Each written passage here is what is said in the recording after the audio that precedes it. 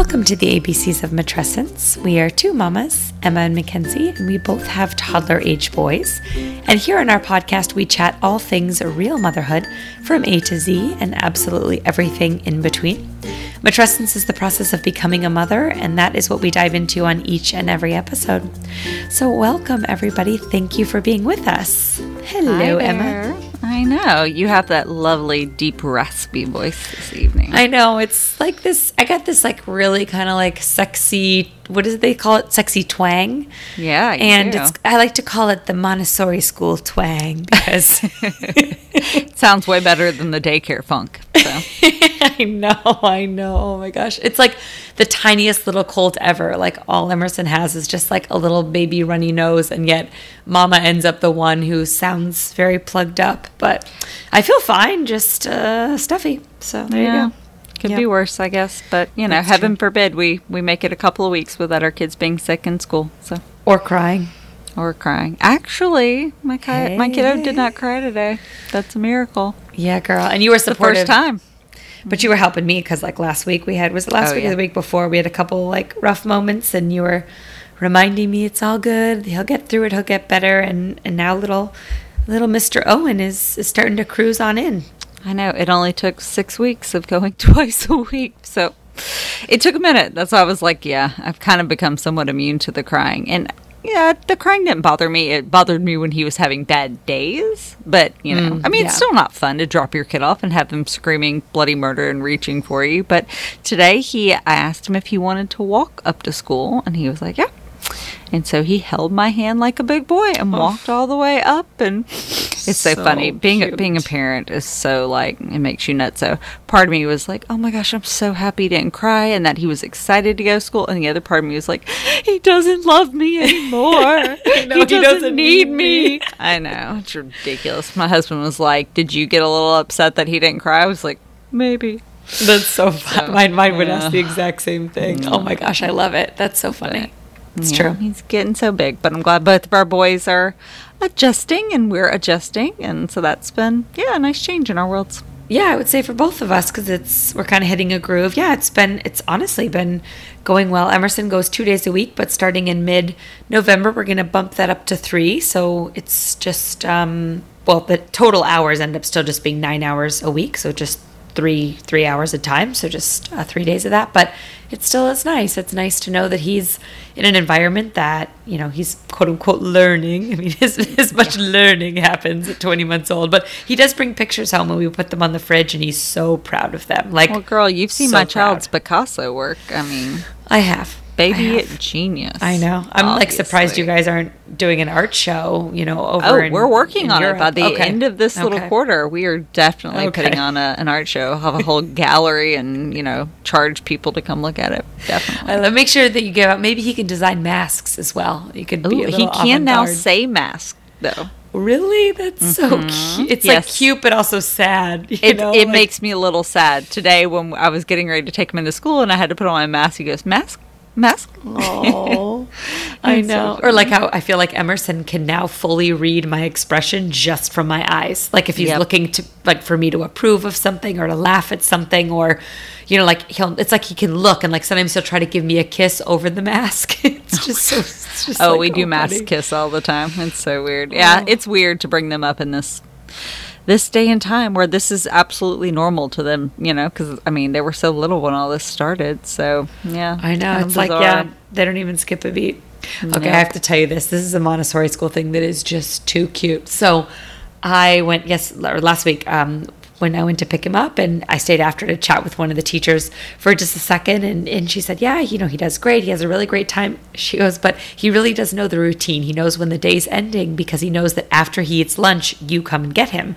So he hurries through his lunch. Like she said, he eats super fast, and then he tries to start closing up his little bento lunch box and like starts trying to like walk it over to the cubbies to put it away because he thinks if he eats faster, I'll come sooner. I was like, that is adorable. That's so sweet. Aww, I know. It's just one of those like little things. Yeah. And those are just like the cutest little, speaking of mama moments, when you're like, that is so cute, and you're like all emotional about it. I remember we went to a parent teacher conference, which is I mean, it's kind of fun to be like, okay, how's he doing? But at the same time, saying it's a parent-teacher conference for a 20-month-old feels a little silly. And the fact that it made school canceled for that day, so you yeah, didn't well, get a and break. they were also like, me and my husband were both going to go because we just thought it would be nice. You know, we both went to open house. We both wanted to hear how he was doing, but then they were also like, don't bring your child. So I'm like, so I don't have childcare and I'm not allowed to bring my child. Okay, that's helpful. But Oh, that's true. anyway. That's actually a really good point. Yeah, It was kind of like, what am I supposed to do here? You know, because in my mind, I'm thinking, well, of course your husband would want to go. Like, he would probably have loved it. But then, right. He was going to watch it. And it wasn't like you can't come because of COVID. It was you can't come because we don't want you to bring your child. So, yeah, anyway, it was weird. But they were saying that for most kids, like at lunchtime, they'll be like, okay, let's do lunch. And then mama comes to get you. And for most kids, that's comforting and it makes them excited. But they were like, we've learned we cannot say the word mama around Owen or it just becomes immediate tears and wanting to go home. And he runs to the door and tries to open the door. So they were like, for most people that are most kiddos, that's like a happy thing. And for him, it's like panic button. So we don't say mama. There's no mama. Mama is not No. spoken about here. No. Oh, So little anyway, guy. that's So cute. So anywho, a few little day school updates, whatever you want to call it. Yep. Well, so what are we getting into tonight? Well, I say I'm going to go ahead and throw out just a little trigger warning because we are going to talk about a more serious topic tonight. We're going to delve into miscarriage. So this month of October is actually, was it National Infant and Pregnancy Loss Month? I believe so. Pregnancy and Infant Yep. Loss Month, if I Yep. word that properly. And so, yeah, we wanted to kind of delve into that in honor of the month. And yeah, it may be a little triggering for some if you're just not in a place where you're ready to hear about it or you've gone through one and you're not ready to, hear it discussed, then that's totally okay. This is an episode you can press skip on and wait until you're at a better place to hear it or, never. That's an option too, always. So. Yep. Exactly. Yeah, so that's our topic of the day. So, well, let's get going. So, before I guess you got pregnant, did you personally know anybody who had had a miscarriage? I did actually, yes. 2 close girlfriends. One was a first trimester loss, and the other really close friend was a second trimester loss. So I was very much on, I would say the outside of it. They're very good friends, but having never gone through pregnancy or motherhood yet, it's so funny when I imagine now how I think that I would feel.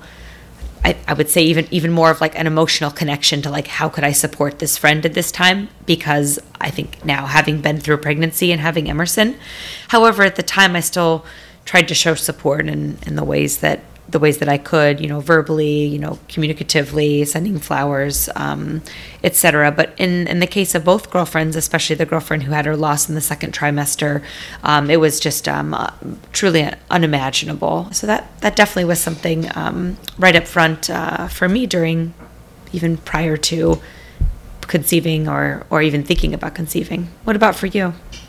Yeah, I can't say that I actually personally, well, what's funny is I did not at the time know anybody that had had a miscarriage, not anybody that was close to me at least. But it was funny, later down the road, I actually had several people open up to me, including some relatives, some close relatives, my mother-in-law, sister-in-law that had told me that they had had miscarriages. And it was just so interesting to me because, at the moment, in that time, I didn't know anybody, but it was definitely a little bit of an example of how people just also don't talk about it very much. So, which is obviously something we're going to dive into today. But yeah, so before going into pregnancy, it wasn't, obviously I knew it happened, but I definitely didn't know it happened as often as it did. And I'll say being in our online group that we met, I definitely did see some people go through it in that group. So that was probably the closest just that I saw it and heard about people's experience. So yeah. So for you, I guess, did having been around a couple of close people that had miscarriages, did you have any of those initial fears while trying to conceive or when you first found out you were pregnant? I actually really didn't, and it's interesting because I cannot exactly tell you why. Like, why was I not more fearful? I remember looking, there's like a website, I think, that's like, it helps you determine your percentage chance of miscarriage just based on. Oh my God, I use that site so much. Yes, because I would look at it because I was kind of, I guess, curious, right? Like, I mean, I was like, I just want to know, like, I like to watch the odds go down.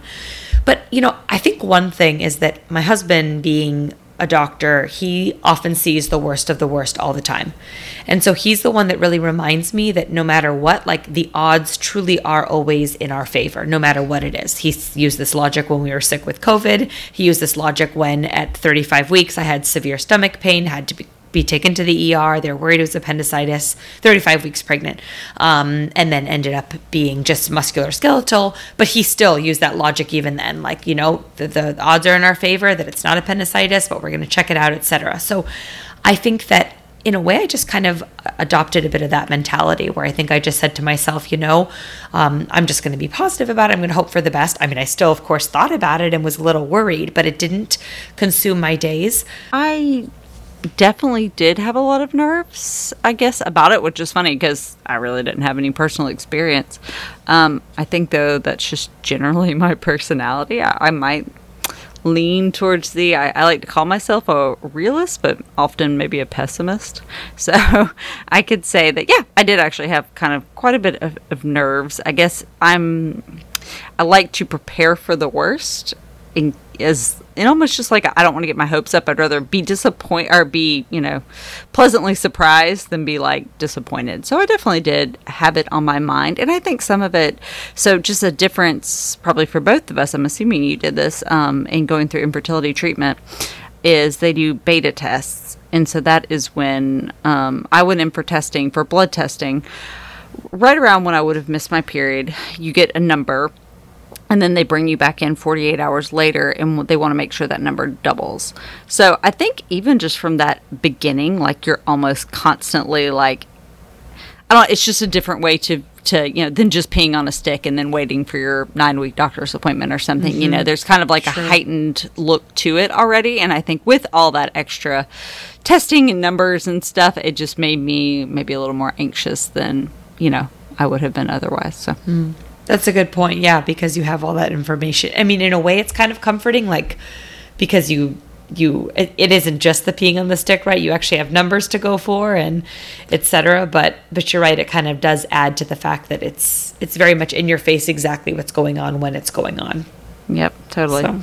So I think a topic we also just wanted to discuss is, the idea that most women aren't supposed to, I would almost say, share their pregnancy news until they are past that first trimester. And that's definitely kind of an interesting, societal norm. So I guess for you personally, did you share? When did you decide to share? What was kind of some of your thoughts around that? So we shared right around with like close family around the 7-week mark, because that was when I was able to get the ultrasound with the heartbeat.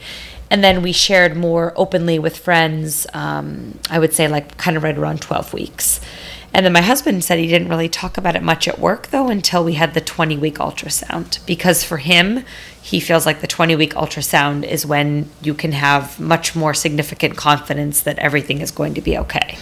So that was kind of interesting, because statistically, isn't it normally around 12 weeks? Like, it's much, much less likely for something to go wrong. I know. I think there was something for him about seeing on the ultrasound, because the ultrasound, at the 20-week, they do the full anatomy scan. So, they see the 4 chambers of the heart, they see all the functioning organs, they see all of that. And so I think for him, there was just something, I don't know, seeing it all in one kind of like kit and caboodle there, on the ultrasound. All the pieces were there and in their proper place and functioning as they should and all that kind of stuff. But it's interesting though, I mean, I've had friends like say, oh, like I'm newly pregnant. When do you think I should share the news or whatever? And I've always said, oh, well, you should probably wait until like the 12 weeks or at least so the first why trimesters. Is that though? Yes, exactly. Like, no, why? So I mean, right. Why? I get it though. So I guess, yeah, it's an interesting thing to really think through, because to me, it's about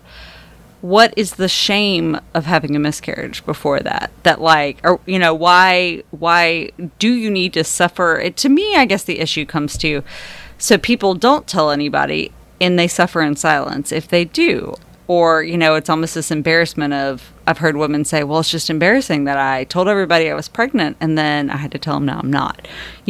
That absolutely should not be an embarrassment or something to be shameful of. It's a loss, Mm-hmm. And so I do think that's a really, I don't know, it's something I don't like. And now that being said, I still did not want to share early either. So I don't know, I kind of find it an interesting topic. You're right. It is very interesting because I think, so if someone asks me, like, why'd you wait, at least 7 weeks for family and then even longer for friends, I would say because if something had happened and I had lost the pregnancy, I would not want to have to explain that to so many people that were otherwise so excited and, rooting for us and getting really, looking forward to hearing every aspect of it. And then to have to then turn around and say, I think my fear was that I would have shared with somebody or shared with people and they wouldn't check in necessarily every single day. I mean, how often do you talk to all your mm-hmm. friends? And people would find out. And then imagine there is a loss and then you have friends like, so how's the baby or how are you feeling? And like oh yeah, by the way, you didn't hear. It's almost like I would feel like, what, I have to, send out an email? Like, yeah, I don't know if that makes sense, but. No, it totally makes sense. And I think it is that fear of having a loss and then, yeah, it's an extra emotional toll than to go back to all these people and tell them that, like, tell them about, what you went through and the upset around it and the disappointment and the sadness. And so I both totally understand not wanting to do that. But, at the same time, I think there is a lot of suffering in silence or it just not being ever spoken about. So people don't know that it happened to be supportive for you necessarily, I guess. And other women don't necessarily know. That's what I meant. It's like I later found out so many women I knew had miscarriages, but nobody talked about it because it was like, well, it was first trimester. And, even if it was a really painful experience for them, they were just like, yeah, it's just not really something other people are comfortable hearing about. Mm-hmm. And I think that is the part that I hope gets changed, along the way. And just by being more open about it, on our podcast and as a platform for other, ladies to talk about having gone through similar because, it's just not something that should be, I guess, felt ashamed of. And to me, it even goes back to the name of it, miscarry. Mm-hmm. Like, just saying that, it sounds like you miscarried the baby, mm-hmm. like you did something wrong in the carrying of your child. So, anyway, that's just my high horse about it a little bit. But again, it's a totally personal decision. Mm-hmm. But I also don't think that mom should feel like it's not something that if it's helpful for them to share and talk about, mm-hmm. that they feel like they can't, if that makes any sense. You're right. I think that there are just so many aspects of the whole like road to motherhood that it feels like there are things like contradictory feelings that we feel like we can't express. So for example, I remember during my first trimester when I was super, super nauseous and felt horrible and bloated all of the time. I remember crying in my counselor's office saying like, I wanted so badly to be pregnant and now I am and I hate it. Like, I am not mm-hmm. enjoying this. I feel awful. I feel sick all the time. I'm emotional. Like, I really had a rough first trimester, like super rough. And then I felt guilty because people would ask like, oh my gosh, like you must be so excited or, like any of those kinds of things, especially towards the tail end when I was still sick, weeks 12, 13, 14, 15, still feeling horrible after the news was out. That I had already shared that I was pregnant, but I felt like I had to almost put on a good face. Like, oh, yes, so grateful, so blessed, but really I'm like mm-hmm. thinking, can I not be grateful, blessed, and feel like absolute crap, know? Totally. Well, it's the same as early motherhood that we talk about of, yes. all you're allowed to do is smile and say, yeah, we're so blessed. We're so happy. Our little bundle of joy. I haven't slept more than 30 minutes in 3 months, but it's fantastic. Exactly. So, it's almost like, if the conversation can be normalized a little bit. And, mm-hmm. I don't think there's anything inherently wrong with keeping it with close friends. Like, if, for example, if two people are trying. Personal. Mm-hmm. Yeah, like if you're trying to have a baby, it's probably not something you're going to like write an Instagram post about, but to share with a few girlfriends. And then I think that vulnerability and that sharing also allows then those friends kind of to be vulnerable back. Like I feel like the more we share and the more we open up, then the more we get back. Well, I think the interesting thing though, and I think some of that is still that like more than anything, female judgment to each other is like, I knew a girl recently that did announce on Instagram that she was 6 weeks pregnant. And I had multiple mutual friends go, oh my God, why would she announce that? And to me, why are you shaming her for, like, if she's excited and wants to announce it, that there's nothing wrong with that either. Like, it's not, I don't think, inappropriate to share your pregnancy in an early stage if you're comfortable with that. If you're comfortable with, if it does not work out, sharing that information as well. So I think it's just, again, as always, kind of a really personal choice, and just everybody respecting what works best for them. So for me, this topic is personal in so much as I have a few close friends who have gone through miscarriage, but it has not touched me specifically and personally. But I know that for you, Emma, it is very personal. And this was, when we were first getting to know each other, this was, a very big part of your life. And I only really got to know you and became so close to you, like with Owen in your life. So it was interesting for me, like, as we just, we're sharing more about, each other and our lives, when you did tell me this, because I felt like all of a sudden I had this window into, another pregnancy that you had, and another experience you had with your husband and as a family, and for a brief moment of time, a family of 3 before Owen. And so would you mind sharing just a little bit more about that? Yeah, for sure. So we had been trying for, quite a while to get pregnant, but I think we had gone through at that stage like 3 failed Clomid Femara cycles and a couple of injectable cycles. And I remember it was so funny that the cycle that I got pregnant with my first pregnancy, I was so sure I wasn't pregnant. I felt cramps, all the things. I had never seen a positive pregnancy test. So I was very negative about it, so much so that I might have had a glass of wine the night before I peed on a stick and it was positive for the first time. Oops. But anyway, I woke up and just had this little interesting feeling, and I was like, I'm just going to go rule it out, mainly so I could just go have fun this weekend and do whatever. And went to the bathroom in the morning and it was positive, and I scared the crap out of my husband by screaming bloody murder and, throwing a pee stick in his face. And we were pregnant, and it was so exciting.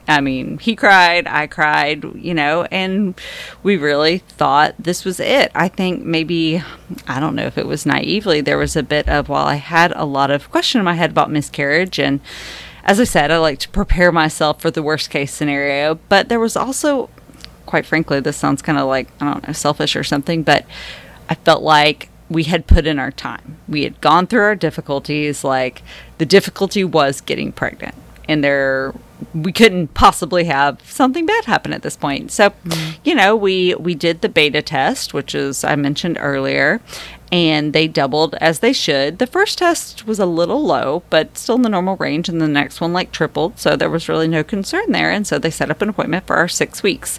It was like 6.5 weeks, which, was around the time you should see a heartbeat. So we were super nervous going into that appointment, as I think everybody would. And this was with our reproductive endocrinologist, which we would have done just that ultrasound with them. Once I see a baby's heartbeat, they refer you to the OBGYN. So we were honestly pretty stoked to be done with our RE, who wasn't our favorite human being in the world. So we went into that appointment. They did, the 100th vaginal ultrasound that I had over the course of all the treatment. And, I could just tell by the vibe in the room. He got quiet. There was no, flipping the screen around, And, he was kind of looking around, and then finally he paused, and he goes, okay. And he flipped it around, and he showed us, and there was a sac, and there was the fetal pole, and you could see everything. So there was something there, but it was definitely a little behind where he thought it should be, and there was no heartbeat. And his feeling on it was, okay, there is something here. We could just be a little behind, but when you do fertility treatment, the date of conception, there's no doubt. It's not like if you went in otherwise where you're like, well, maybe our timing was off a week or I ovulated late. None of that was an option. So we ran blood tests. My HCG numbers were still going up. So he basically said, let's give it 3-4 days, come back in. We should see a heartbeat at that point.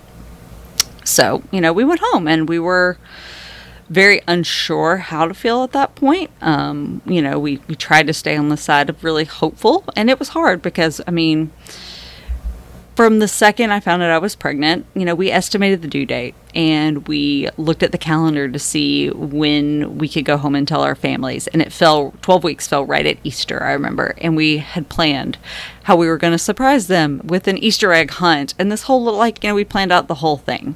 And so, I know that a first trimester miscarriage is not, for me, not the same as losing an actual baby. But I just say that because, from the second we found out we were going to have a kiddo, we envisioned what that life would be. And so it was definitely really hard to, realize that may not be the case.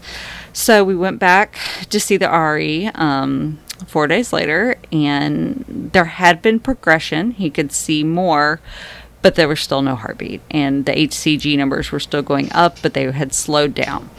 And so at that point, he just said, I don't believe this is a viable pregnancy. And, these are your options. And he gave us the option of waiting to see if we naturally miscarried, to they can give you some medication to kind of induce a miscarriage. Or you could do what's called a DNC, which is, it's basically the abortion procedure, but with a non-viable pregnancy. So, in a little backstory, our doctor suggested we do the DNC because I was diagnosed with a little bit of a heart-shaped uterus while we were going through the conception process. And the issue with that is it can lead to miscarriages. And so he really wanted to get the tissue from doing a DNC and be able to test, because they could see if it was a miscarriage because there was abnormalities, chromosomal abnormalities, meaning it was never going to fully develop, or if it was a healthy, fetus and it miscarried because something on my end. So, that's what he suggested, and we scheduled it for about a week later. And I won't lie, that appointment was really, really hard. My husband, who had been the cool, calm, and collected one this entire time, broke down. We had to just take some extra time in the doctor's office to frankly sit there and just cry and be really disappointed and upset. And then we just kind of had a week to sit with it, and that was hard too, because you're walking around trying to act all normal. And I'll say at that point we hadn't told anybody. We had decided not to tell anybody until we at least saw a heartbeat, but we kind of wanted to wait until around 12 weeks. So it was hard because nobody knew, and life was going on as normal, and yet, I'm walking around still pregnant, you're but not even really. having a procedure yet. Yeah. So it was a week, and, we took that week to really just feel all the feelings. And so by the time we showed up to do the procedure, we had gotten ourselves together, and we're at least just prepared, and kind of at that stage just wanted to be able to get it done and move on. And so we showed up to the appointment. They make you fast. It wasn't until noon. So I showed up, frankly, super, emotionally spent, starving and cranky. And so they make you do just an ultrasound, right beforehand, to just check the positioning of everything. He wanted to get a scope. And so we went in, and he started the ultrasound. And all of a sudden, he just scooted his chair back, looked at the nurse, and he goes, "Oh, crap." And I was like, oh, crap. What could possibly be wrong now? It was you already told me, the baby's not going to make it. So what could there possibly be? He flips the screen around and he goes, "Your baby has a heartbeat." And we said, "What?" And I didn't know how to react. To be honest, my reaction was, "Oh my God, it's a miracle." This is a viable pregnancy. Everything's going to be fine.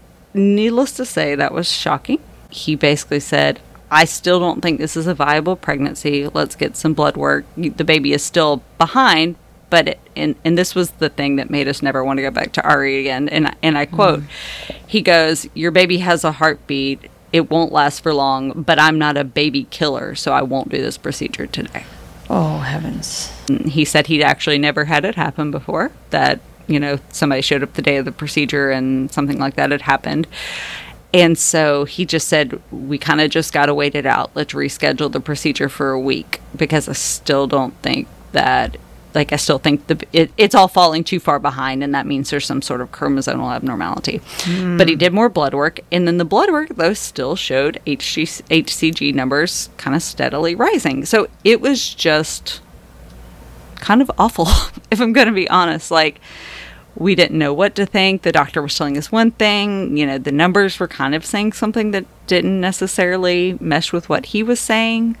And so we were a mess, and all we could do was sit and wait and, you know, keep scheduling these ultrasounds and keep kind of waiting to see what happened. And yeah, so we scheduled an appointment a week later, and he was planning on still doing the procedure, assuming that, you know, there was no longer a heartbeat, which was what he anticipated happening. But it was really hard because we couldn't help but hold out hope. You know, he had been wrong once before, so why not be wrong? And at that point, I was a little over 8 weeks at that point. And so we waited another 7 days, and at day 6, I started bleeding. And I was actually at work, and I just went to the bathroom, and it was not a little bit of blood. It was a lot of blood. And, you know, I obviously knew that, oh, okay, this is what's going on. And it was just I just didn't know what to do. I'm not somebody that reacts well, but I finished training my client like an hour in. I had nothing on me. I just, you know, couldn't really process it. And I went home and I called my husband, and he had a big meeting that day, and he was in the middle. And of course he was like, I'll immediately come home. And I'm like, no, you know, this isn't going to like happen all of a sudden. I didn't really know what to expect, you know, going through a miscarriage at that stage. It was, you know, a little over 8 weeks. And the bleeding increased. And so I'm going to be honest and share some details that are, you know, without getting terribly graphic, but because I don't think this is stuff people talk about. You know, people are like, oh, I had a miscarriage at 8 weeks and you bleed a little. I did not bleed a little. My body had some real contractions. I laid on the bathroom floor for well over an hour in serious pain. I almost called an ambulance.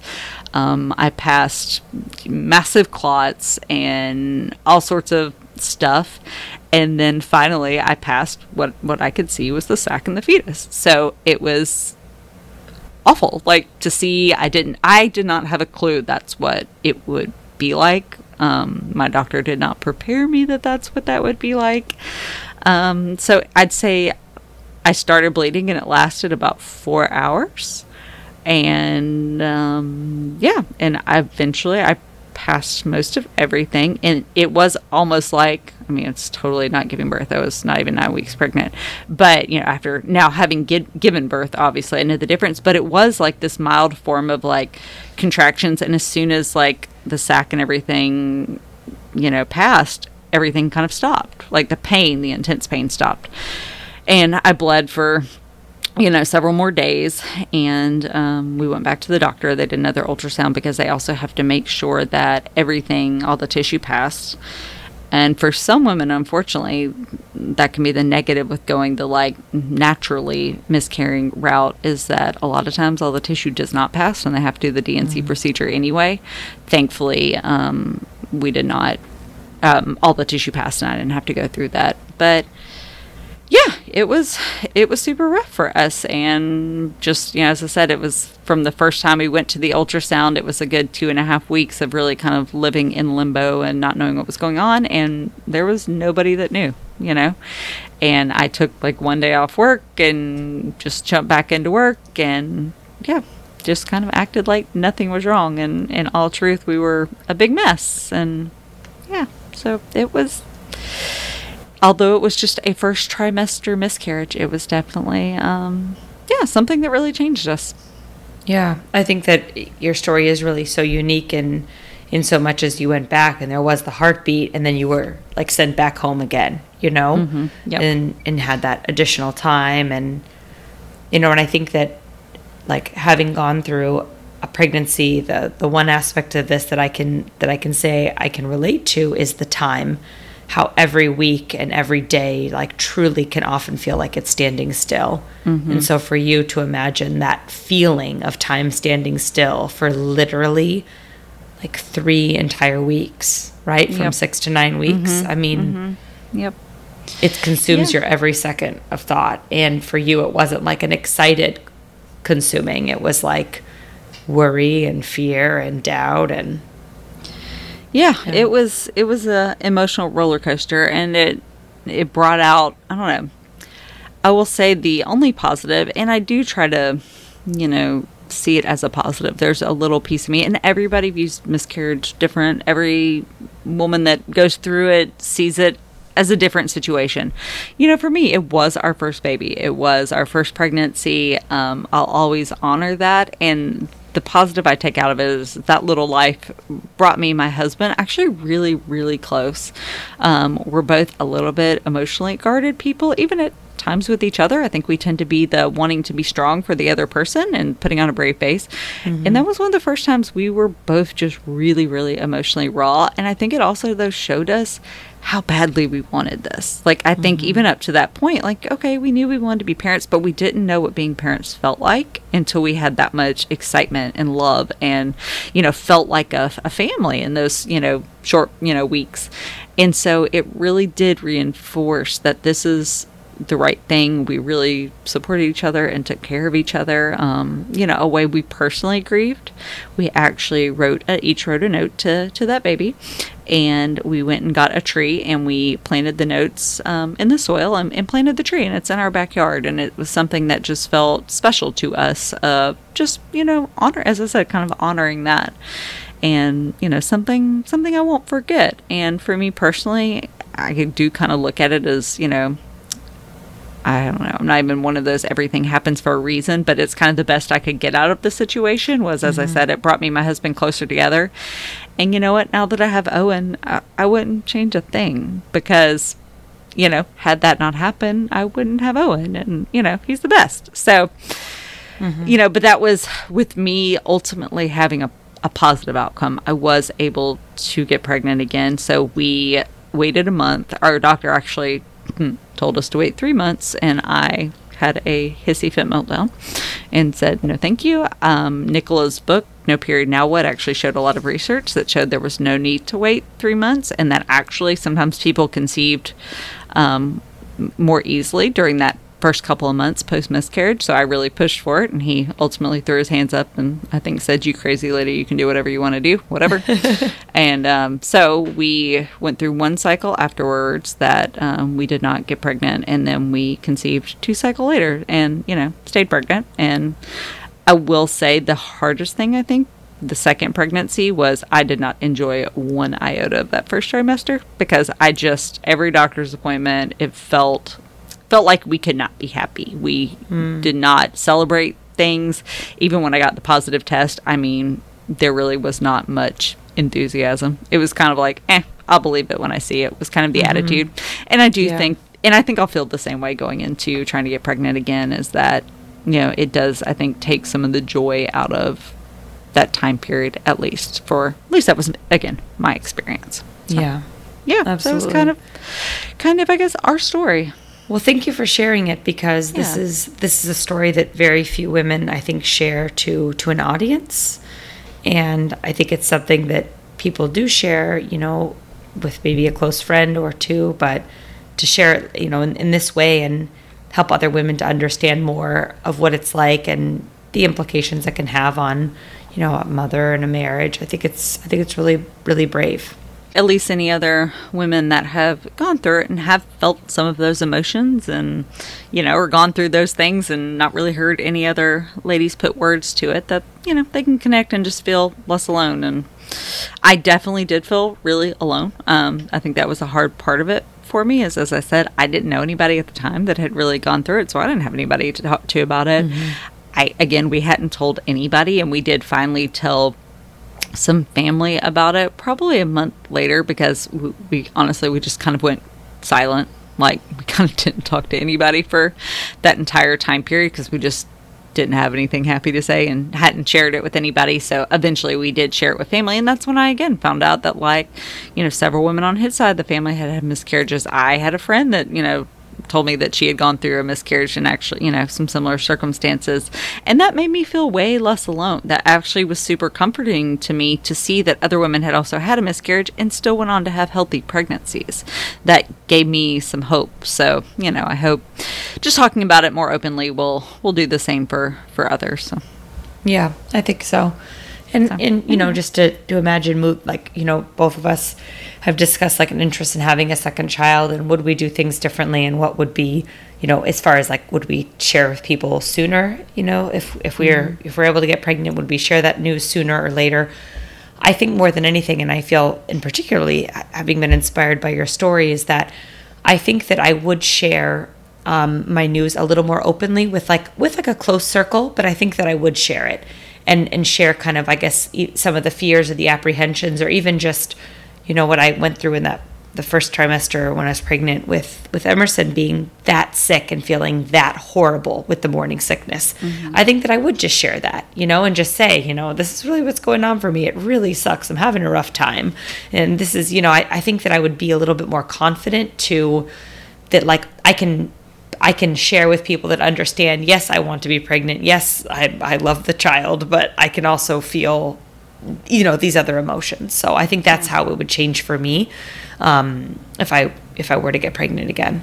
Yeah, I think we will share with, my close circle of people. I mean, I'll be honest, you're going to know the second I pee on a stick. So I was just gonna say, you might know before my anybody husband. So that's a possibility. Yeah. But I do think that, like my mom and my mother-in-law and stuff, we might share earlier. I'm a little superstitious, so I actually do tend to be one of those people that just wants to wait. I think I would wait until we saw that initial heartbeat again. And it's just my own fear of, feeling like I don't want to. And again, this is totally back to like contradicting what I said earlier, but there is some, I don't want to I don't want to let my mom down, or just not let her down, but, break her heart too, I guess, or like have her get so excited only for it not to work out. So I do think I would probably still wait until, at least we saw a heartbeat, but we didn't announce it until when I was pregnant with Owen until about 16 weeks. Gotcha. And I'd probably do the same. We kept it kind of quiet. I had a lot of people that I think basically knew, like a lot of my clients that saw me every day, but I did not confirm anything, and everybody was sweet enough to not like ask me, since they had known that we were trying for quite a while. So yeah, definitely. But yeah. I just find in general, like, to just be able to kind of let down some of those taboos, like when these topics do come up, Mm-hmm. I mean, I was just at the playground the other day and ran into a woman that I used to know through Pure Barre, and something came up about her past and her like pregnancy experiences, and then she just shared, just really openly, yeah, so my husband couldn't, his sperm wasn't viable, so we ended up using a sperm donor for our two boys. Different sperm donors each one, and yeah, like literally just shared it as if she had just told me this is how we picked their names. That, though. Like, that's me fantastic. too. And because the thing is that, like, even though I'm like, what my reaction to it, like, I didn't blink in the sense of like she's telling me about her family, but what gave me the little pause, like internally, was thinking, wow, she just shared that with just such confidence and just such like, this is our story and this is how it happened, as much as I would say this is how we picked Emerson's name.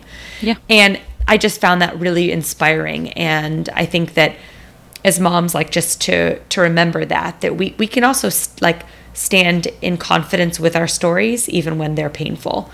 And like, I just think about you, Emma, the way you just shared that story, like, it was a very painful story, a very sad story. And you shared it though with the confidence of like, this is a story that I want other people to know about. And this is really how it happens. Like, you don't just go to the doctor and then, have a little blood and put a panty liner on and the next day it's gone. No, like, you have an actual physical experience, and like, that needs to be known too. So I just think that, like, made me think of that, just us in motherhood, like feeling more of that confidence to just say what it is and say what's really going on. And then the people that really matter to us, they'll be there. And if they're not there, then find new friends, Okay, so we just wanted to jump into, I guess, some things. I'll first tackle like some things maybe not to say to a woman that has gone through a loss. I'll be honest, the like, well, some things are just meant to be, or this is not, not to bash, religious support, but like, oh, well, this was not God's plan, or, something like that. Well, to me, that was absolutely not super helpful. Things that you can say that are a little bit more helpful are just, I'm available for you. I'm here. I'm thinking about you. It's really just reaching out to be an open arms, open ears, listen however they may need to share, because some women don't want to talk about it. Some women really need to be able to talk about it. True. And I think, frankly, just like making yourself available is the best thing that you can do. Yeah, I would agree. And I think that part of that being available, though, and I realized this, especially with my really good friend who had the second trimester loss, is that, I realized, because I was trying to check in on her every day, like just said, I would say something like, I just want you to know I'm thinking about you, and she was always polite, but very, very quiet, and, extremely quiet. And I realized that's also what she needs right now. She does know I'm here, and she's aware that I'm here. I've been very clear about that. And I also need to kind of give her a little bit of that space too, and realize that like right now, this is not a time when she's able to say, oh yeah, this was a very difficult day for this reason, but hey, what's going on in your life? I this think needs for me, to be having people check in like once a week or something was super helpful. And if they say no, that's okay, but don't just disappear either. I think sometimes people are kind of like, oh, well, they're kind of radio silencing me, so I'll just let them come to me. And I think there's just like this line to walk. And obviously, your friend. I think that was super not helpful, was if one more person said to me, well, at least you could get pregnant. That was, I know that sounds helpful, but it was not helpful. That's great, but it doesn't mean I have a baby. And just because somebody can't get pregnant doesn't mean they can't go through multiple losses or still never be able to carry a baby to term. And so, again, there's something that like, it sounds super innocent, but, I would just recommend steering clear of that one. Whenever I would say like, if a friend's opening up with you and sharing something, or like even you, Emma, sharing this story, the best thing for me is to listen. And you and I have had many conversations about this over our friendship. And, at times I've asked you a couple things, and I think I've even prefaced it and said, hey, I have a question about what you went through, but if this is not a question you feel comfortable answering, please don't answer it. And, you're always really transparent. You'll say, actually, I will talk about that. And or I don't want to, or, I think that it's really important to let your friend know that you really are there, but you're also not trying to push or pry. Yeah, absolutely. So, and I think just being there for that friend, also like, I know for me, we had several other friends end up pregnant right after. And, that was really, of course, hard. But it was nice to still have those friends pop up, even though it had been a couple of months, and be like, are you doing okay? I'm sure that like I saw that pregnancy announcement, and I'm here for you still. Like it, even if like a month or two later that person is still grieving, like just being there for them still. And it was actually also really helpful to me when we got pregnant again. My friends know me well enough that they toned down the excitement, which sounds almost sad, but when I got pregnant, and I did tell them a little bit earlier, they kind of chilled on the, oh my God, congrats, it's a miracle, or anything like that. It was kind of like, okay, how are you doing? How do you feel about that? And just kind of respecting the fact that I was going to be really nervous, and I was not necessarily jumping for joy and, all those kind of things. Like I had a lot of fears to battle through, and they were really understanding of that. So I think, if that's your friend, like just be aware of like what might serve them best and kind of take their lead a little bit. Absolutely. Yeah. So anyway. Very well said. Well, I think that a little bit wraps up, a little bit, not a little bit. It wraps up the topic today. That's a lot of it. So we've rambled on long enough. So, but anyway, if anybody, personally, obviously ever has a question or has gone through this or just needs to chat about it, like never hesitate to reach out, send us a DM. I'm happy to chat more or share anything else about my experience, and also just listen to anybody else's story or challenges. So exactly, yeah. And thanks, guys, as always, for tuning in and allowing us to discuss topics like this. It's obviously Emma and I like to have a lot of fun too and talk about baby products we like or baby sleep or whatnot, but we also feel like it's important to discuss topics that aren't necessarily tossed around in everyday conversation and explore them a little bit deeper. And so we appreciate you joining us as well. So as always, guys, thanks for listening, and we will talk to you guys later. Good night. Bye.